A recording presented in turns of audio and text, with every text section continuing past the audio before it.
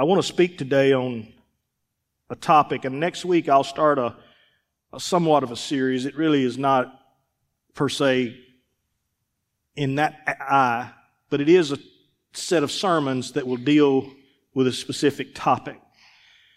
And the topic that we'll be dealing with starting next week is your journey to promise. Your journey to promise. And that's what I'll be dealing with. And we'll be talking about the children of Israel, how just from the moment they were saved from Egypt, their journey began. And the journey was to prepare them and to have them equipped so they could walk into promise. And there's so many people that's like, why is it my marriage I'm not living the promise? Why is my work, my job, why is it just not, I'm not living the promise, Pastor. I know I come to church every Sunday. I'm not. Well, there's a reason. There's a reason why God did not just take them straight from Egypt. In fact, it said in the Bible, He could have easily just told them, here, go this direction. You would have been there in a few days. But instead, He had them go a different direction and wander around in the desert until they could pass the tests that prove they could handle possessing the promise. I always use this as a rule for me. You can only possess what you can hold under pressure. What you can hold under pressure, it really isn't yours. It's really not yours. It doesn't matter if it's marriage, your kids, whatever it is. If you say, man, these are driving me crazy. Well, you can't possess it yet. And God's got some things to teach you of how to possess it. You know, I just keep falling off the way. I keep messing. Well, there's some things that you need to learn to possess. And so we'll deal with that in the context of the trials, the tests that God placed in front of them and taught them how to walk into the promised land and be prepared to be victorious. Because I love being victorious. But in the process, it took me many years of testing. God didn't start off by saying, hey, I'm going to move you to Forest and somebody's going to donate several $1 million and you're just going to build some buildings. That's not the way God sent me to promise. God said, I'm going to send you over here on Bank Street in Jones. We're going to spend about 5 years over here and we're going to get the junk out of you. And I'm like, ain't no junk in me, God. I'm good. I just need some folks. I just need you to send me some people. He's like, Tim, you couldn't handle if I sent you people. So I always tell pastors this first thing. They're like, well, I wish my church would grow. I said, God has a perfect scripture for you. God added to the church daily as should be added. I said, the reason you are where you are is because you can't handle any more. If you could handle more, God said, I'd be more than happy to give you more. And that hurts our feelings. We just want promise. We just want the promised land. But God says, there's a process. But anyway, that's next week. Okay. I'm wasting all my time. Wasting all my time preaching that sermon. So I don't want to preach that sermon. It's not good for me to be locked in the woods for 2 weeks and nobody to talk to. That's not a good thing.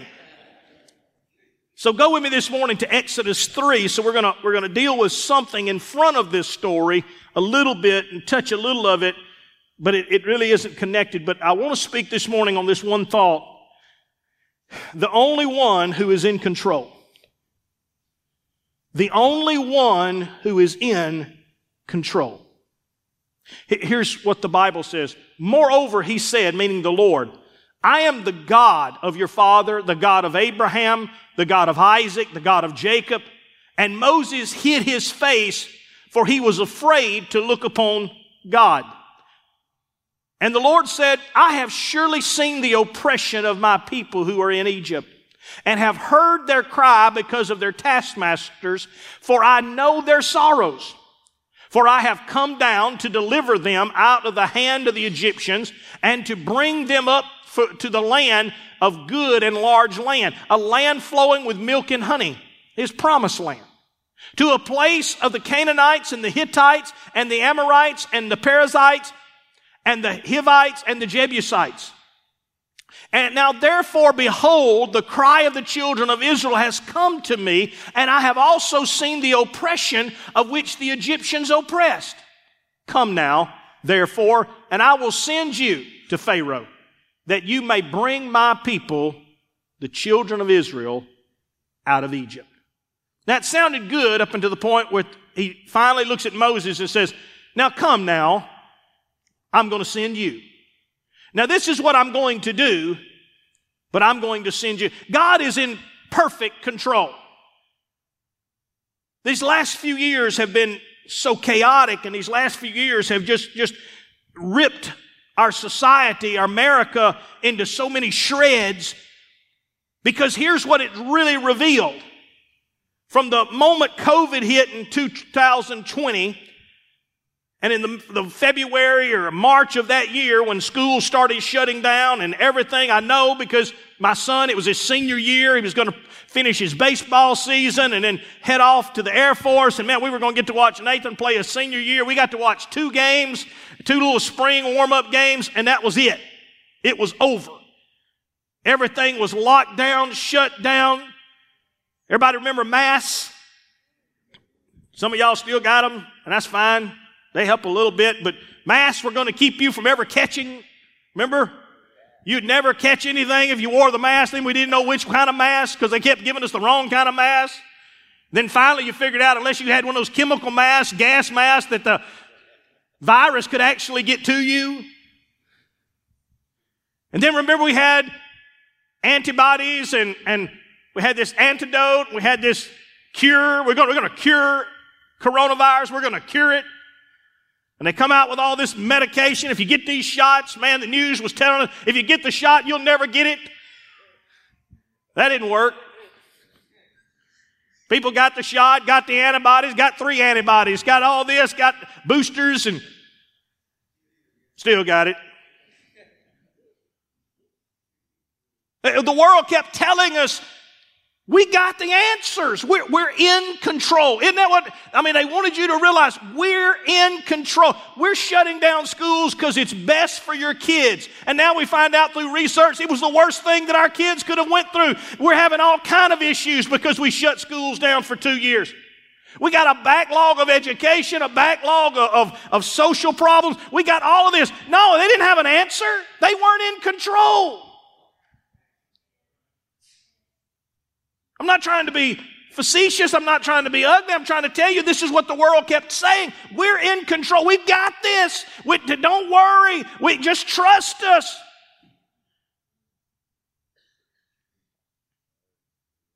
And then we go into now and going all the way into this year, and now we ain't got no baby formula. We ain't got no, we just went through Afghanistan, and everywhere you look, as we talked about just a few minutes ago, looking at the news and hit Yahoo, and it don't take 10 seconds to realize this place is not under control. But I've come by to tell you that even though Congress may pass another bill and the president may make another promise, and your representative may tell you, don't worry, we got it. Let me explain this to you very carefully. There's only one person who's in control.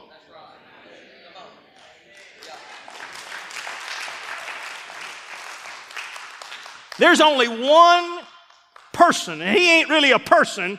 He's above that. He made the person. He is God Almighty, and He is still the one who says, when I speak, it'll happen. When I say it, you don't have to question it. If I've declared it, it's done. I love how they sung that song a while ago, and man, I just want to take off running. You said it, and I believe it. You said it, therefore it is done. That's what the church is supposed to cry. Those aren't just songs to give you goosebumps to make you feel better. Those are songs that are supposed to say, this is what we stand on. If God said it, I believe it. You believe a man got swallowed by a fish? Yes, I do. I believe he stayed down there for 3 days, and I believe the fish finally spit him up, and I believe he preached like he never preached before. And I believe a whole city got saved. Yes, I believe Daniel was dropped in lions' den, and the lions, their mouths would not open to bite him. I believe Shadrach, Meshach, and Abednego party inside a fiery furnace. They were walking around with a fourth man. And I believe that fourth man is still in there right now waiting for whoever goes through a trial or situation and says, I'll be right there in there with you. I believe he's still in control. He's still the one that is in power. So we came through and, Lord, not counting just family things from us, Nathan went off to Air Force. Taylor got married. My dad passed away. Lord, it's been... But the one promise is that God is in control. And I know if you stood up, you'd say, yeah, let me tell you what happened to me over the last year or two. Let me tell you how my life has changed. But I'm still here because God is still in control. Let me give you some promises, some things I want to share with you. Just 2 or 3 things this morning. Number one is this, and these are important facts you need to realize when we talk about God is in control. Number one, God's purposes always prevails in my plans. God's purposes always prevails in my plans. See, I make a lot of plans. I make plans. That's my gift and my curse, is that I dream, that I see visions, that I see how things ought to be. I see, if I meet a person, I see how their life ought to be. If I see a building, I see how it ought to be. If I go to church somewhere that I've never been, Elise has to sit there and just look at me and say, you're not here to fix anything.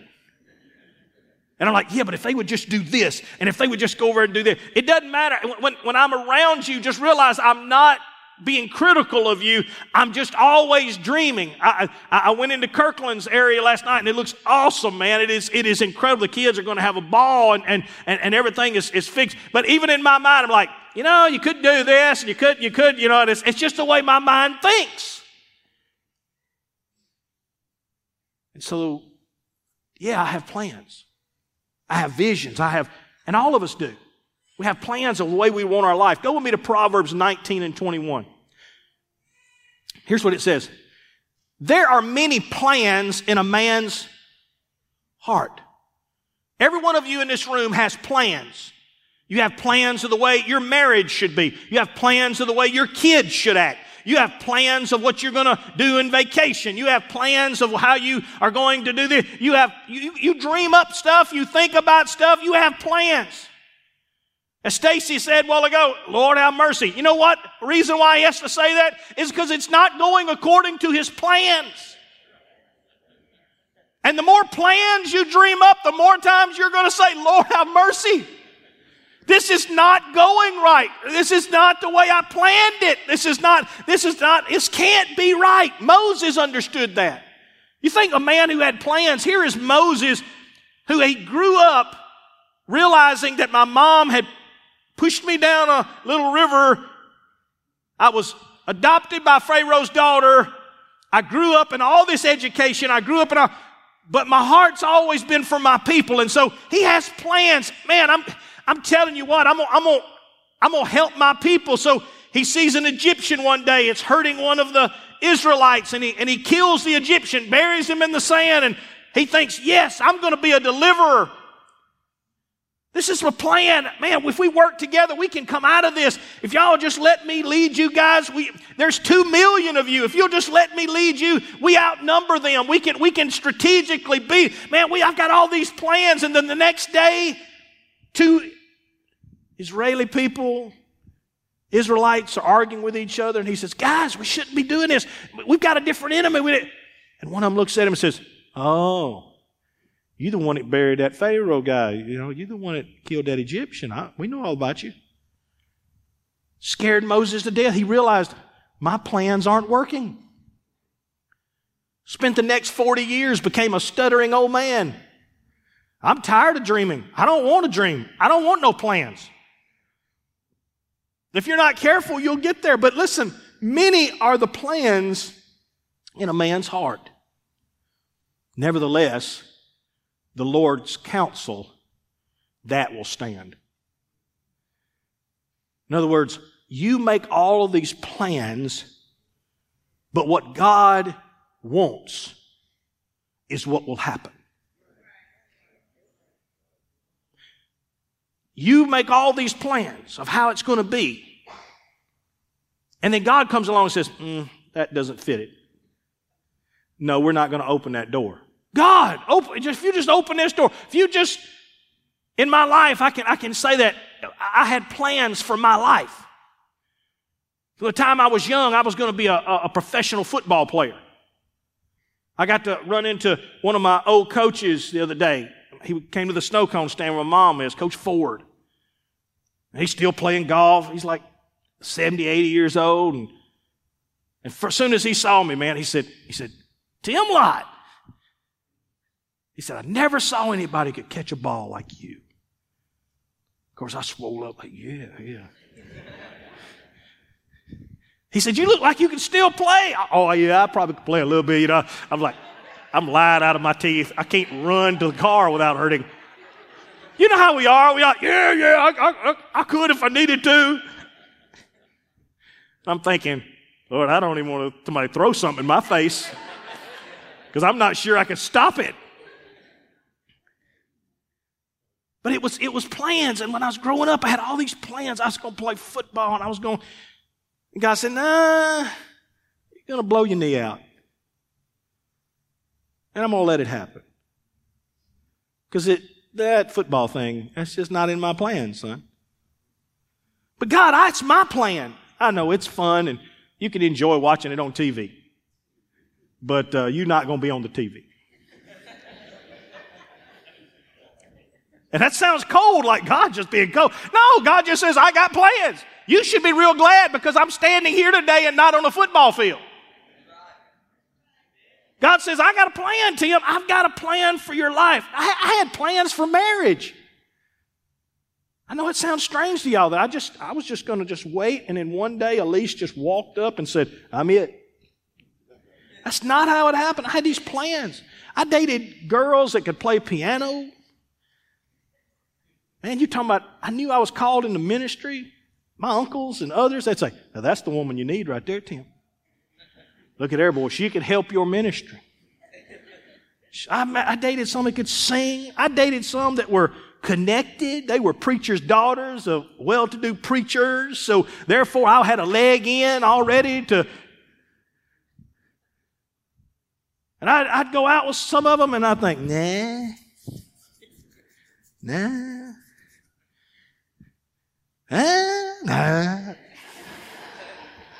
You try to talk yourself into somebody. That's why I tell y'all, you never marry the person you can live with. You marry the one you can't live without. And then all of a sudden God says, I got a plan. I'm like, God, what's your plan? It has to be just this incredible. He said, I got a Methodist little girl. Huh? She's not even Pentecostal.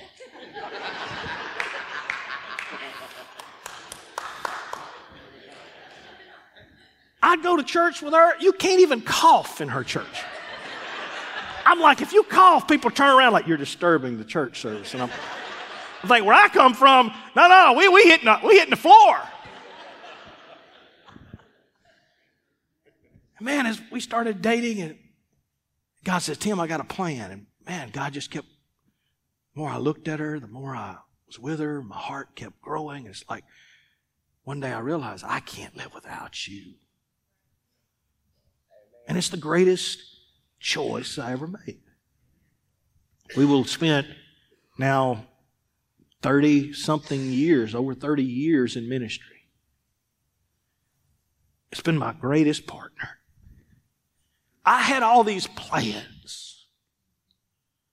And sometimes, if you're not careful, you'll just jump into your plans like Moses. And you won't take time to find out what God's plan is. I had plans of children. I had plans of home. I had plans of all kinds of things. But the plans of a man's heart are many. Nevertheless, the Lord counsels, and that will stand.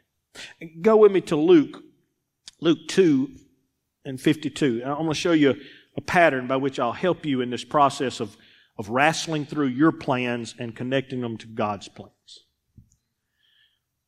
So I'm a planner, and there's certain things that I really work very hard at.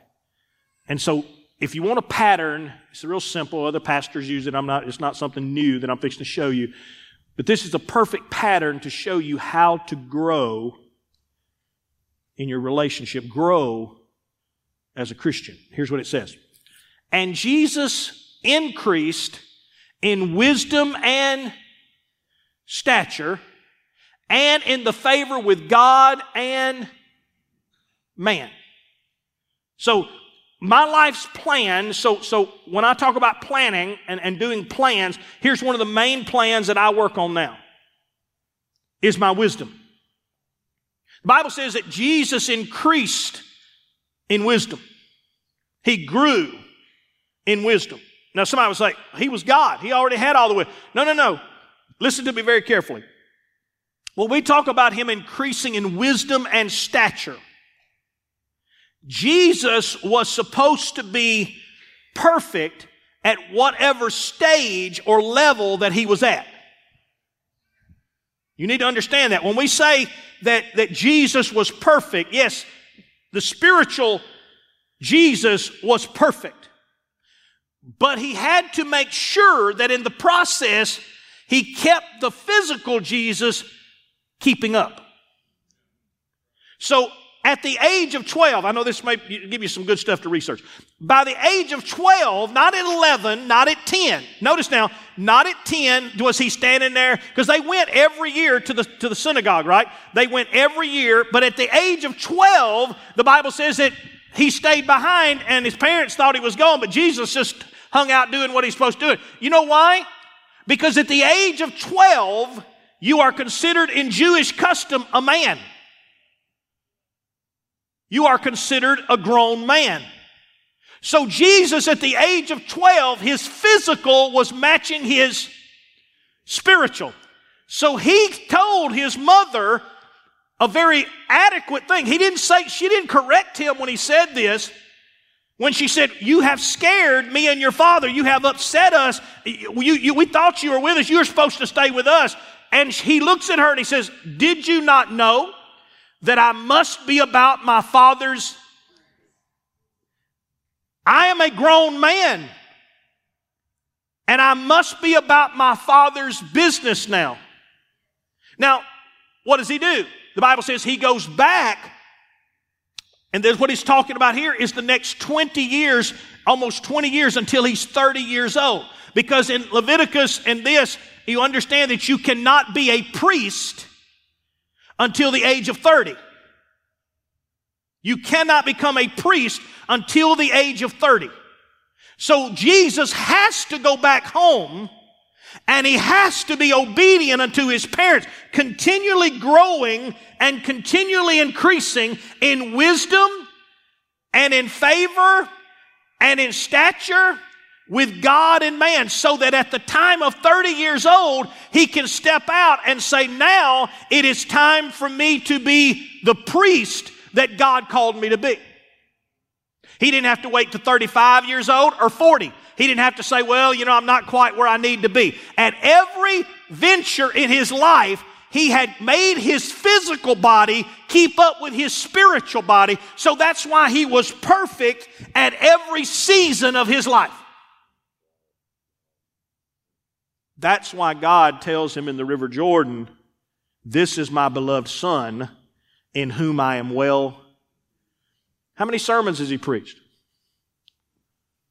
How many miracles? What do you mean? You're pleased? He ain't done nothing. Oh, no. I'm telling you, he is perfect. Right where he is prepared. So much so that now Satan can go and test him. Does that make sense? I know I didn't spend a lot of time there, but that's a good study for you to realize that when Jesus increases, he increased in wisdom. So, Brother Lott, what are you trying to do? Well, I should be a 54-year-old perfection. Now, I would like to tell you that I am. But I'm still trying to keep my body catching up with my... Now, the greatest compliments I ever get in life, and the greatest compliments you'll get, is simply this. man, you act a lot older than you are. Because the world is always going to be about half of what it's supposed to be.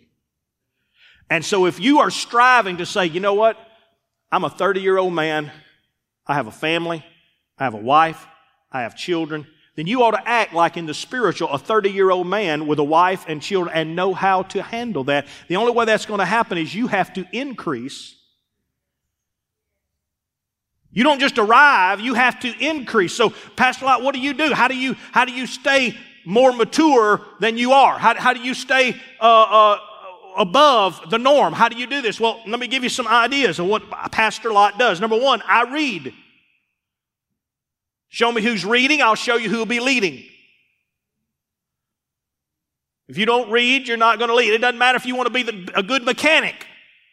If you're not reading new material, if you're not reading about the new cars that are coming out, the new computer systems that are coming out, you're constantly having to learn. You cannot be.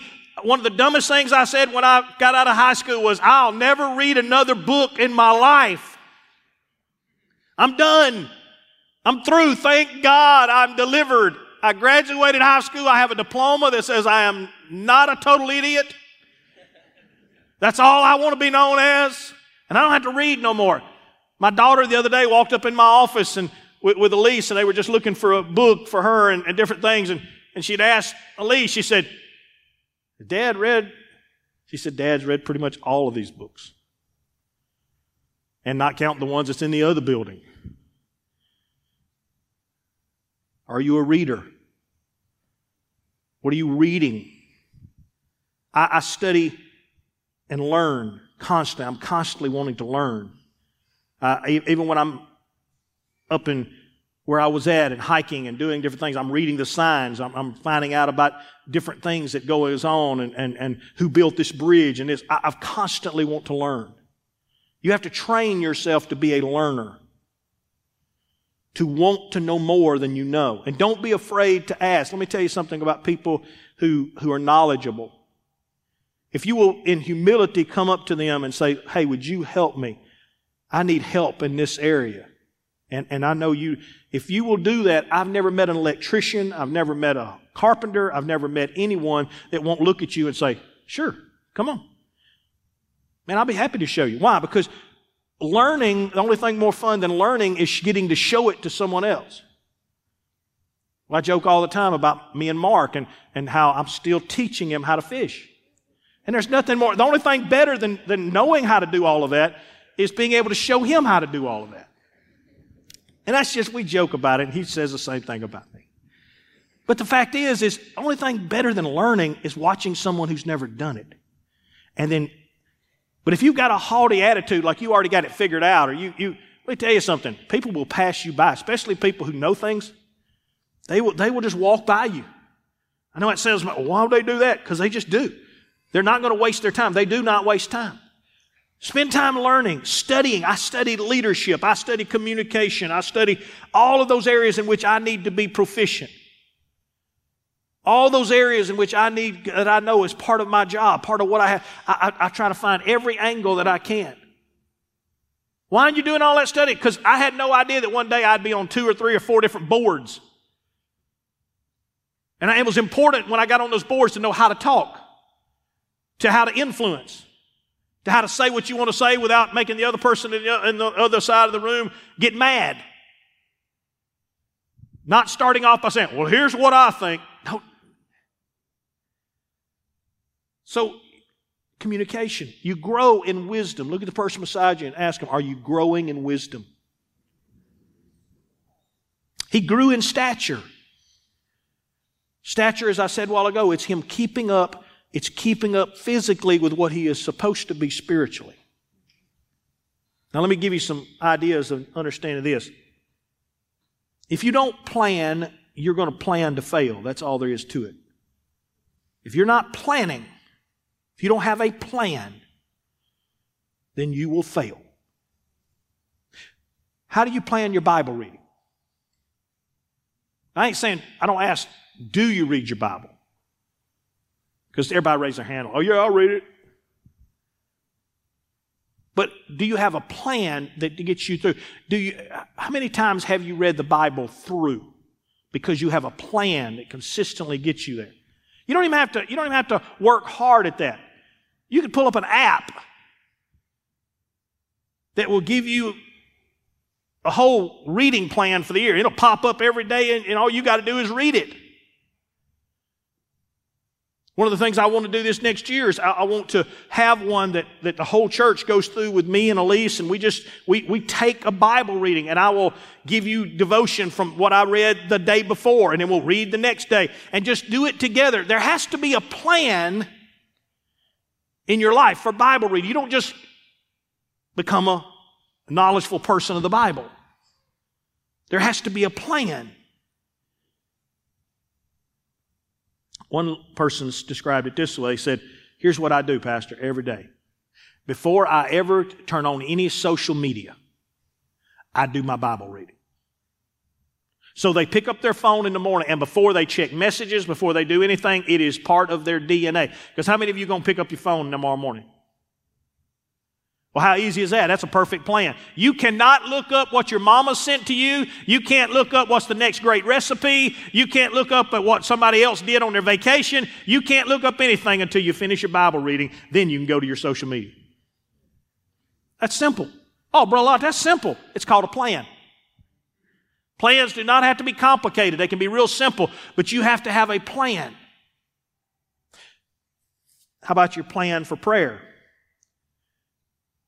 Do you have a plan for your prayer life? Do you have an appointment established? Tell me what time of each day you pray. When is the appointment? If you had a doctor's appointment, you fix everything around it to make sure you're at that appointment. Well, if I have an appointment to meet with God, that should be the most important appointment on my whole scheduling. But if you don't make it an appointment, many times you won't do it. How about your plan to fast? Anybody planning to fast? And I ain't saying some 40-day fast. Lord knows. I don't know anybody can do that. That's key. But 40-day fast, 21-day fast. I don't care if it's a Daniel fast. You eat fruits and vegetables for 21 days, you are pretty much sick of fruit and vegetables. I'm not telling you that you've got to go to that extreme, and that's fun, great if you do. I've known people to do extreme fasts. But the fact is that fasting is part of who you are. You say, I don't believe in fasting. Well, go with me in your Bibles to Matthew. Go to Matthew 6 and 16. Matthew 6 and 16.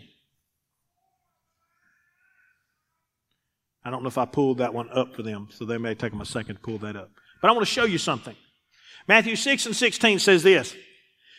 Now, you know that the Bible says in this sermon, he says, when you pray, pray in this manner. Our Father, which when you pray, that's what he says, when you pray. And he also says, when you give. When you give, in other words, God expects you to pray. God is expecting you to.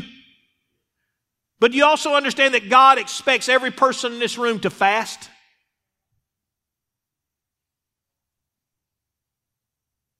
When you fast. I can tell you, if you don't fast, there will be certain battles you cannot win. And you will get very frustrated wondering why this battle never gets defeated, because the Bible, Jesus told them, some things come only by prayer and fasting. Some things will not be defeated until it becomes so important that you're willing to say, this is what I'm going to do. So a fast could be anything from hey, I'm going to do one meal a day, and during that 30 minutes I would eat that meal, I'm going to go pray during that. I'm going to fast that meal. It may be one day. How many people would love to fast 30 days? A whole month. How many people would say, Pastor, I'd love to be able to tell people I fasted a month? Well, here's how you do it. Pick 3 days each month that you're going to fast. Just 3 days each month. And guess what? 3 times 12 is what? 36. You fasted over a month in 1 year. You will have fasted, if you kind of have a few months that you just like, I don't feel like doing 3, I'm going to do 2. You're still going to reach 30, 31. And if you want to do February, you can do 28. I fasted a month, February. Do you see what I'm saying? It's not complicated, but it's a plan. So in my life, as I fast, over the course of this, I fasted a month every year. And I do it because I just strategically say, hey, this Monday is going to be a day I'm fasting.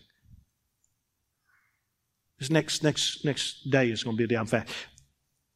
Because here's what he says, moreover, when you fast, do not do like the hypocrites with a sad countenance, for they just figured their faces that they may appear to men to be fast. Surely I say to you, they have their reward. I'm really extreme on this. I love fasting. I know it sounds crazy, but I love it. There's nothing in my life that draws me closer to God or closer. My mom taught that to me when I was growing up. She'd say, Tim, I pray about things. And if they don't work, she said, I pray and fast about things. And when I pray and fast about things, I don't worry about them anymore. And that was taught into me. So there are certain things I'll pray about for a while. Then it's like, you know what? That family, I need to fast a day for them. Because after that, I'm not worried about it anymore. God, that's yours. I'm giving that to you. So in your life, because I say to you, they have their reward. Those that disfigure their faces, those that do that. I'm kind of crazy about this. I'll even look up recipes while I'm fasting. My wife used to get so tickled at me. I'd sit there with a magazine like, ooh, look at that. Man, look at that hamburger right there they made, homemade and everything. And she's like, how can you look at recipes while you... I'm like, because when I come off of this thing, that's what I'm making. It's like anything else. It won't last always. It will end. And when it ends, I'm coming out fighting. It doesn't mean you have to look sad, like, oh, well, no. Hey, I get to spend some extra time with God because there's something really important. Don't worry, I'll go back to eating and complaining about how much I eat. But the fact is that do you have a plan? Do you have a plan to witness? Do you have a plan to witness? Let me give you a plan to witness. It's real simple.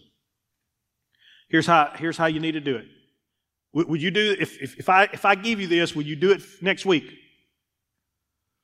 Nobody's saying yes. I guess you just don't wait to hear what I say. Yes, Pastor, we will do it. Just challenge us. Challenge us with something. Okay, I'm going to give you a plan for witnessing. Tomorrow, the very first person you meet, first person you talk to, that you haven't normally talked, that first person you meet, period, you witness to them. Tomorrow.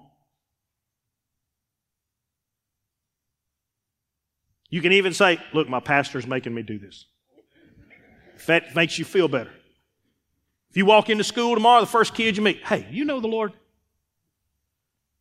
What do you mean I know the Lord? Are you saved? Do you know the Lord? Let me tell you my story. And then I walk away and say, that dude's crazy. That's great.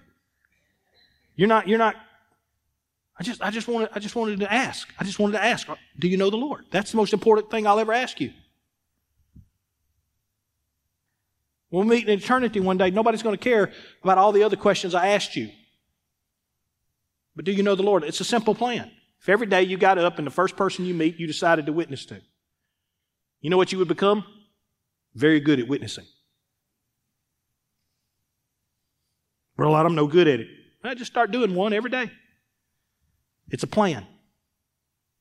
First person you bump into, if you bump into the same person again, you skip that one and go to the next person. It's like, look, I didn't talk to you. Do I need to talk to you again? No, we're good. Good. We'll go to the next person I meet. Before long, you become good at witnessing. Go with me to Proverbs 16 and 1. 16 and 1. I'm going to wrap this up real quick. The preparations of the heart belong to who? Preparing my heart belongs to me. But the answer of the tongue is from... In other words, in my life, I may wrestle out a lot of things. I may speak in my heart a lot of things. Where people get in problems is that you want to speak everything you think. Let me tell you about your plans versus God's plans. Wrestle a lot of things out in your heart so that when you actually begin to speak, what you speak is what God says. So he says, listen to me, the preparations of the heart belong to man, but the answer of the tongue, what actually is going to happen, what actually will prevail, is whatever God has told you to speak. Let me show it to you in another one. Go to Proverbs 16 and 9, a few verses later. Here's what it says. A man's heart plans his ways. Man's heart says, here's where I want to go. I want to be a professional football player. I want to be this. I want to do that. I want to do all. Man, here's what I want. A man's heart plans his ways, but the Lord directs his steps. And the more you fight against the two, the more of a struggle you're going to have in church and in your church life and in your Christian walk. This was the battle between Moses and God. This is the battle between the children of Israel and God. This is the battle between Pharaoh and God. Pharaoh had done made up his mind. I'm not letting them go.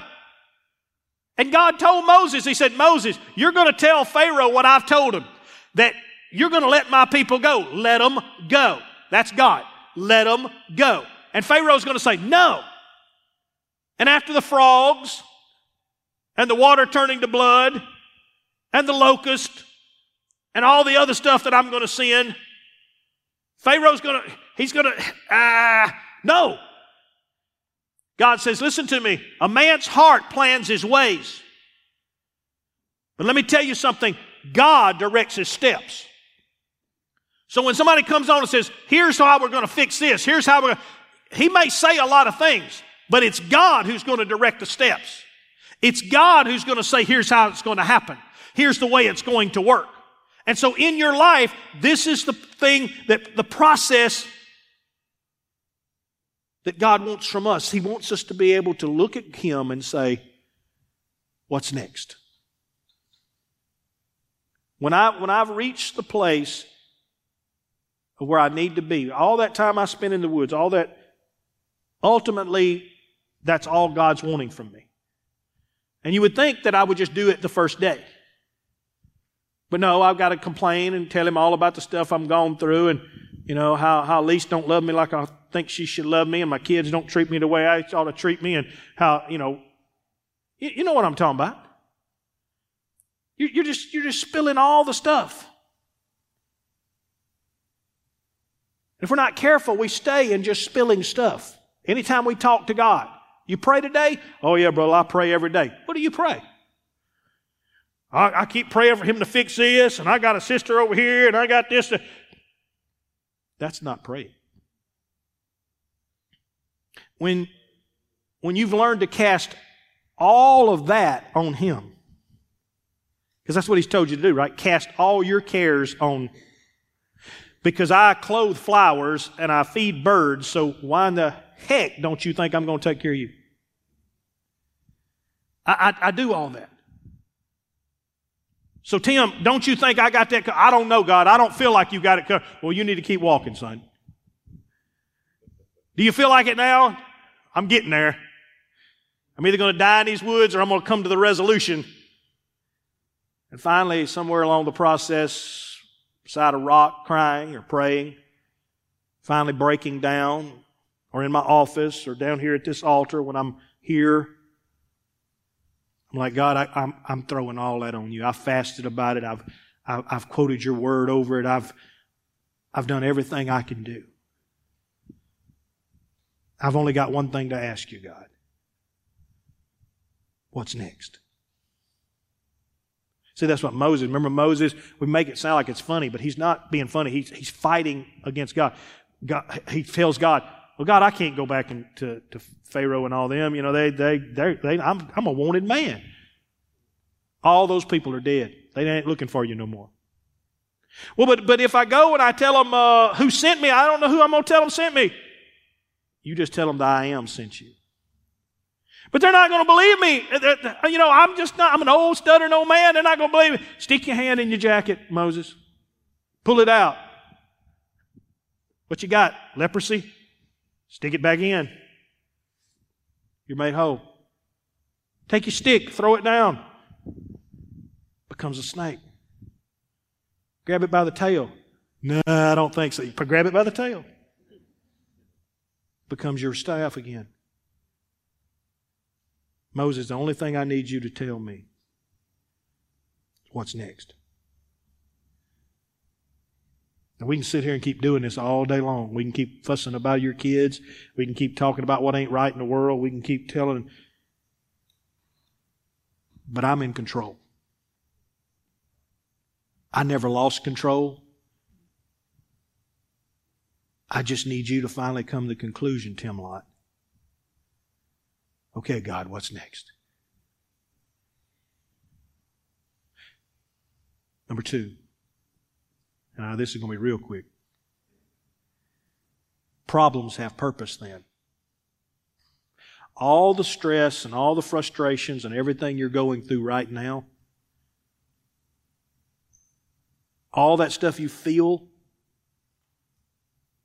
some of it brought on because of what others did to you, some of it brought on to what you did to yourself, but all the problems that you're facing are not meant to hurt you. They're meant to draw you, to cause you to release. Let me give you a few scriptures. Here's what it says. Romans 8:28.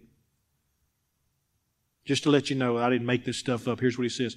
And we know, look at the person beside you, know, all things work together to good for those who love God and who are called according to His purpose. It didn't say all things work for good or work as good. They work for good. Go with me to 1 Peter 1, 6 and 7. Here's what Peter had to say about the situation. In this you greatly rejoice, though now for a little while, if need be, you have been grieved by various going through something, enduring something, having to deal with something. Peter says, that's not new. Verse 7. That the genuineness of your faith.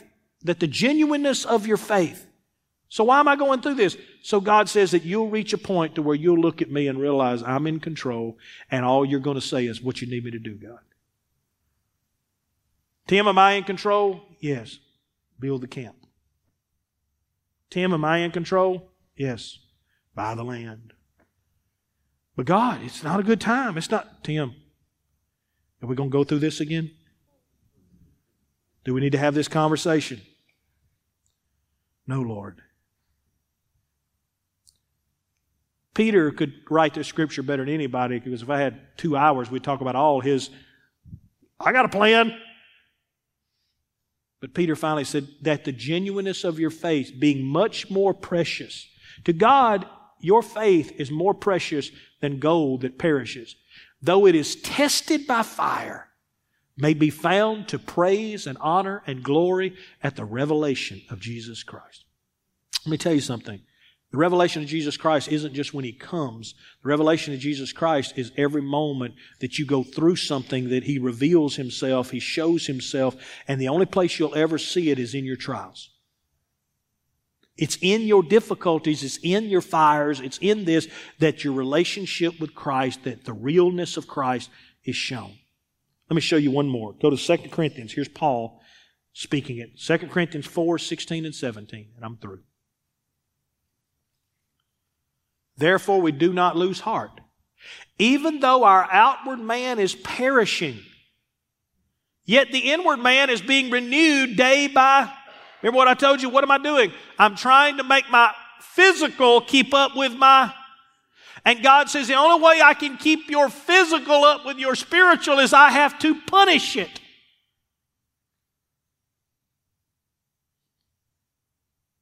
Not intentionally to hurt you,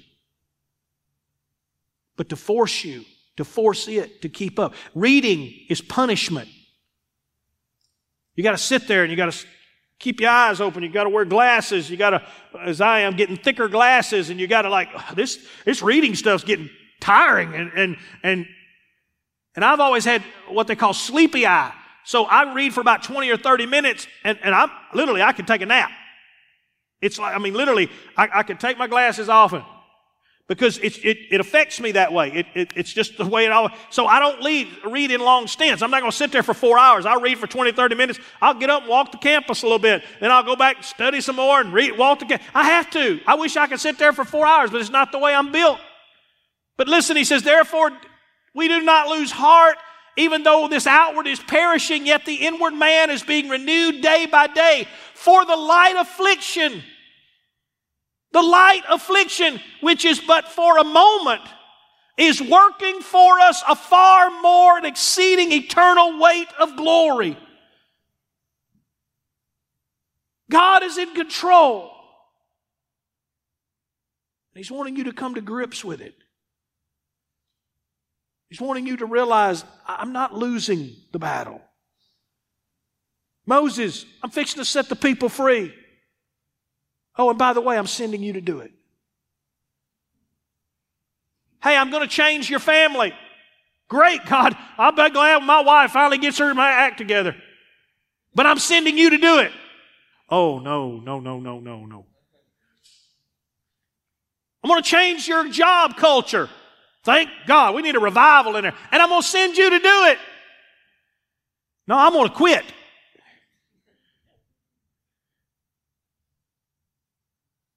God says, no, I'm going to do it. But I'm going to use you. Number 3, God is speaking future. And this is the one thing you need to learn about God. I want you to say this to the person beside you. It's very important. I really want you to say this, so don't just keep your head down or anything. I want you to look up, and I want you to know this one statement very truly. God, look at them and say, God is always speaking future over your present. What you want to do is have a conversation with God about what's going on. But God, every time He speaks, will tell you where you're going to be and where He's called you to be. So if you want to say, let's say me and Elise are having our spats, and I'm like, God, I'm telling you, you're going to have to do something. Either Elise has lost her salvation or something's not right. You're going to have to fix it. And I'm telling you, I can't take much more of this. And God, I'm telling you, I'm bailing now. I'm telling you, I can't. You're going to have to do something. God then is going to speak to my future. He's going to say, well, Tim, then you need to get some counseling, and you need to find a book, and you all need to do a workbook together. Oh no, God, I just need you to fix it. God will always speak future to your present. So what you don't like about your present right now, listen to me. If it's God, He's going to tell you where you're supposed to be pushing for. Moses, you don't like the children of Israel being there. I don't either. Guess what? It's time for you to go and deal with it.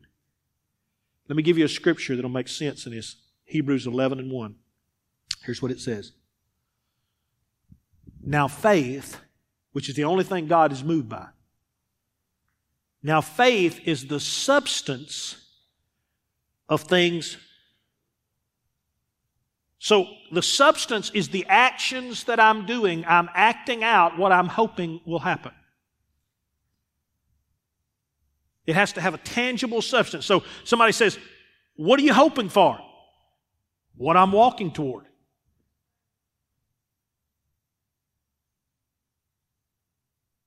What I'm walking toward is what I'm hoping for.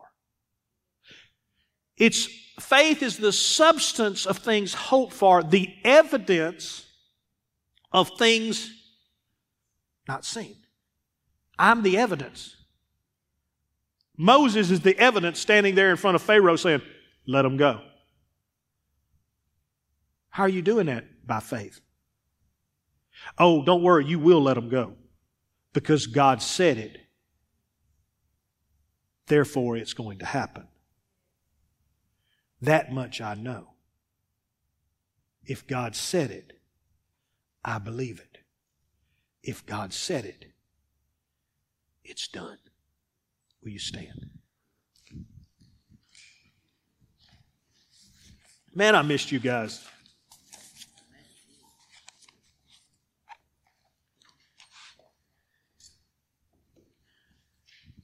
There may be somebody in this room today that was where I was at in these woods the last few days. And I know you got to get to class, and I don't want to hold you up. And if you need to start bailing for class and get to your class, I understand.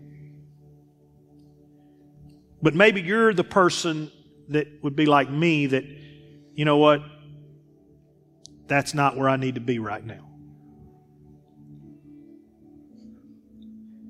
I keep speaking my present over God. I keep speaking my present.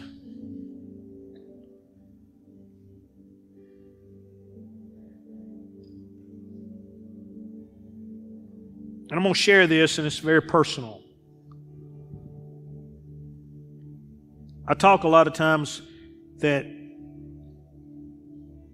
my strength is not just speaking or communicating. I don't do a lot of small talk. And I grew up where small talk can get you in trouble, living in a preacher's home in a parsonage. So you learn, if you don't say nothing, they can't use it against you. And so you just learn not to talk a lot. Just be quiet. Well, that was good in some ways. But now I have 3 kids, a daughter-in-law, and one of the things I long for in this next season of my life, as a lot of the other seasons are coming and going, is relationship. And so God says to me just what I just said to you. Tim, quit telling me where you're at. God, I don't feel like they don't talk to me. I don't feel like we have any close. I don't feel like. I know they love me. I love them. We're not talking about that. But there's something missing. You know how you feel when something's missing? Maybe it wasn't important 10 years ago, but now it's done rose itself to the top of the list. It's important now. And I'm like, God, I don't know why this, and Lord, I do good. I've tried to love them. I show them I love them. I do all the stuff. I do everything I can. I've raised them. I've done everything. And you know what God does? He said, I want you to sit down and I want you to write a card to every one of them. And I'm like, God, I don't write. I don't even know how to pick out cards. I'm not good at that. So part of my trip was me going into Dollar Generals and Walmarts and everywhere I could go looking for cards. One for Lexi and one for Taylor. And I'm like, they're going to think this is dumb. They're going to think this, they may do it. It's not important, Tim. I need you to act in faith. I got faith. No. I needed you to act. Faith is the substance of things hoped for. The evidence of things that you don't see yet. I need you to move. And I'll tell you where to move. I'll tell you. But I need you to move. Maybe you're in this room today, and for you, it's time to move. Well, that sounds low. I just need God to fix it. I know. But God needs you to move. Maybe it's just hug somebody's neck. Maybe it's just love them where they're at. Maybe it's I don't know what God will speak to you at that job situation. I don't know what God, but He's saying, I just need you to move. And if you'll move, faith moves me. If you're in this room today, you're going to want to bring to God your present. What's going on? And you can tell Him 1,000 times what's going on. But what you need to do is, in the process of saying, God, I know I've told you this 1,000 times, I'm just going to be quiet now. And I have only one thing to say to you. What's next?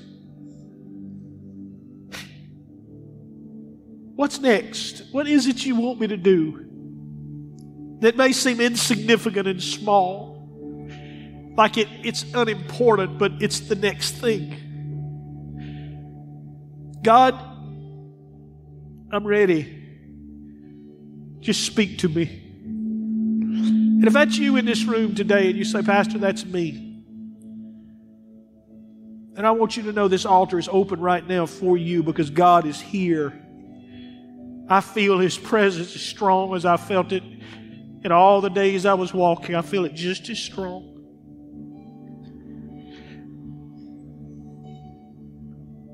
And He's waiting for you to just, with ears that can hear,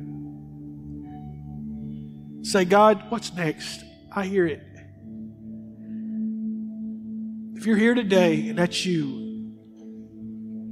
and you say, I need something to break there. God says, don't you know I've heard the cries of my people? Don't you know I've heard their prayers? Don't you know I've heard? And now I'm fixing to deliver them. And I'm going to send you. I'm sending you. Father, I pray that this message will hit home to that person. And I speak that God, right now, those that are in this altar are hearing your voice of what's next. What's next? What's next? As they continue to pray and others are coming, and as this praise team just begins to sing, may the Lord bless you as you get to your class and move on through your week. I don't want to disturb anything God is doing right here because sometimes you just have to sit there a while. It takes a while sometimes to get just the complaining and the junk out of me because it just keeps coming back to my mind every time it just keeps rushing back. I have to keep pushing it back like Moses and keep coming out with the excuses and run out of them until God finally says, are you through? Let's go. May the Lord bless you. You're dismissed.